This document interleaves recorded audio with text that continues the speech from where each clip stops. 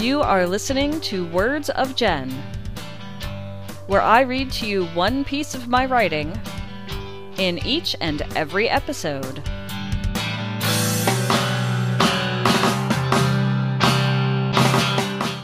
This is Jen, and you are listening to episode 13 of Words of Jen. This is being recorded on November 13th, 2017, as part of NaPodPoMo. The piece of my own writing, which I'm going to read to you in this episode, was written in late August of 2016.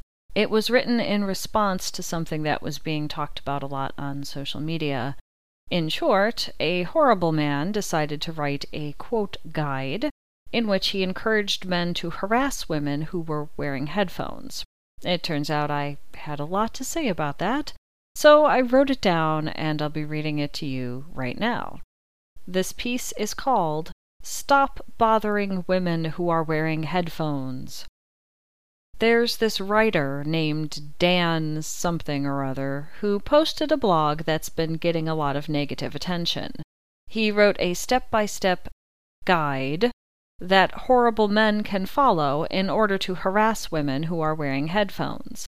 I'm not linking to the thing Dan wrote because I do not want to give his blog any additional page clicks.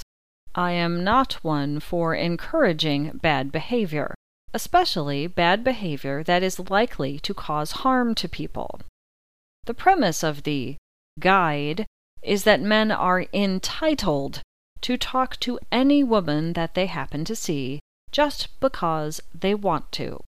He implies that men who follow his list of bad ideas will be able to convince a woman who was happily minding her own business and not seeking someone to date the horrible man that harassed her. Here's the thing. I'm a woman. I have friends who are women. Over the years, I've connected with lots of women through social media, video games, and/or podcasting. In all those years, I have never, ever seen a woman say that she was going to wear headphones on her walk, while shopping, or while commuting on public transit because she hoped some random guy would come up and bother her until she took her headphones off so he could talk at her. There are plenty of men in this world who have managed to find a woman to date without following Dan's ridiculous advice about stalking and demanding attention from a woman who is wearing headphones until she takes them off. For that matter, there are plenty of women who have managed to find a woman to date without following around a woman who was wearing headphones and harassing her to take them off so they could talk to her. Ask the people you follow on social media if they have ever gotten into a relationship with a woman that they harassed, bothered, and would not leave alone until she took off her headphones.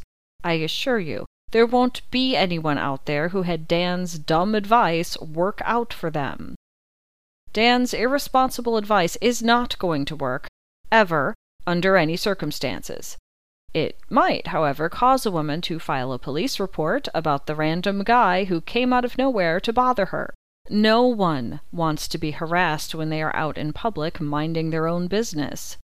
Dan and the fools who read his blog full of bad ideas fail to recognize that women sometimes want to wear headphones so they can listen to music, or listen to podcasts, or listen to audiobooks.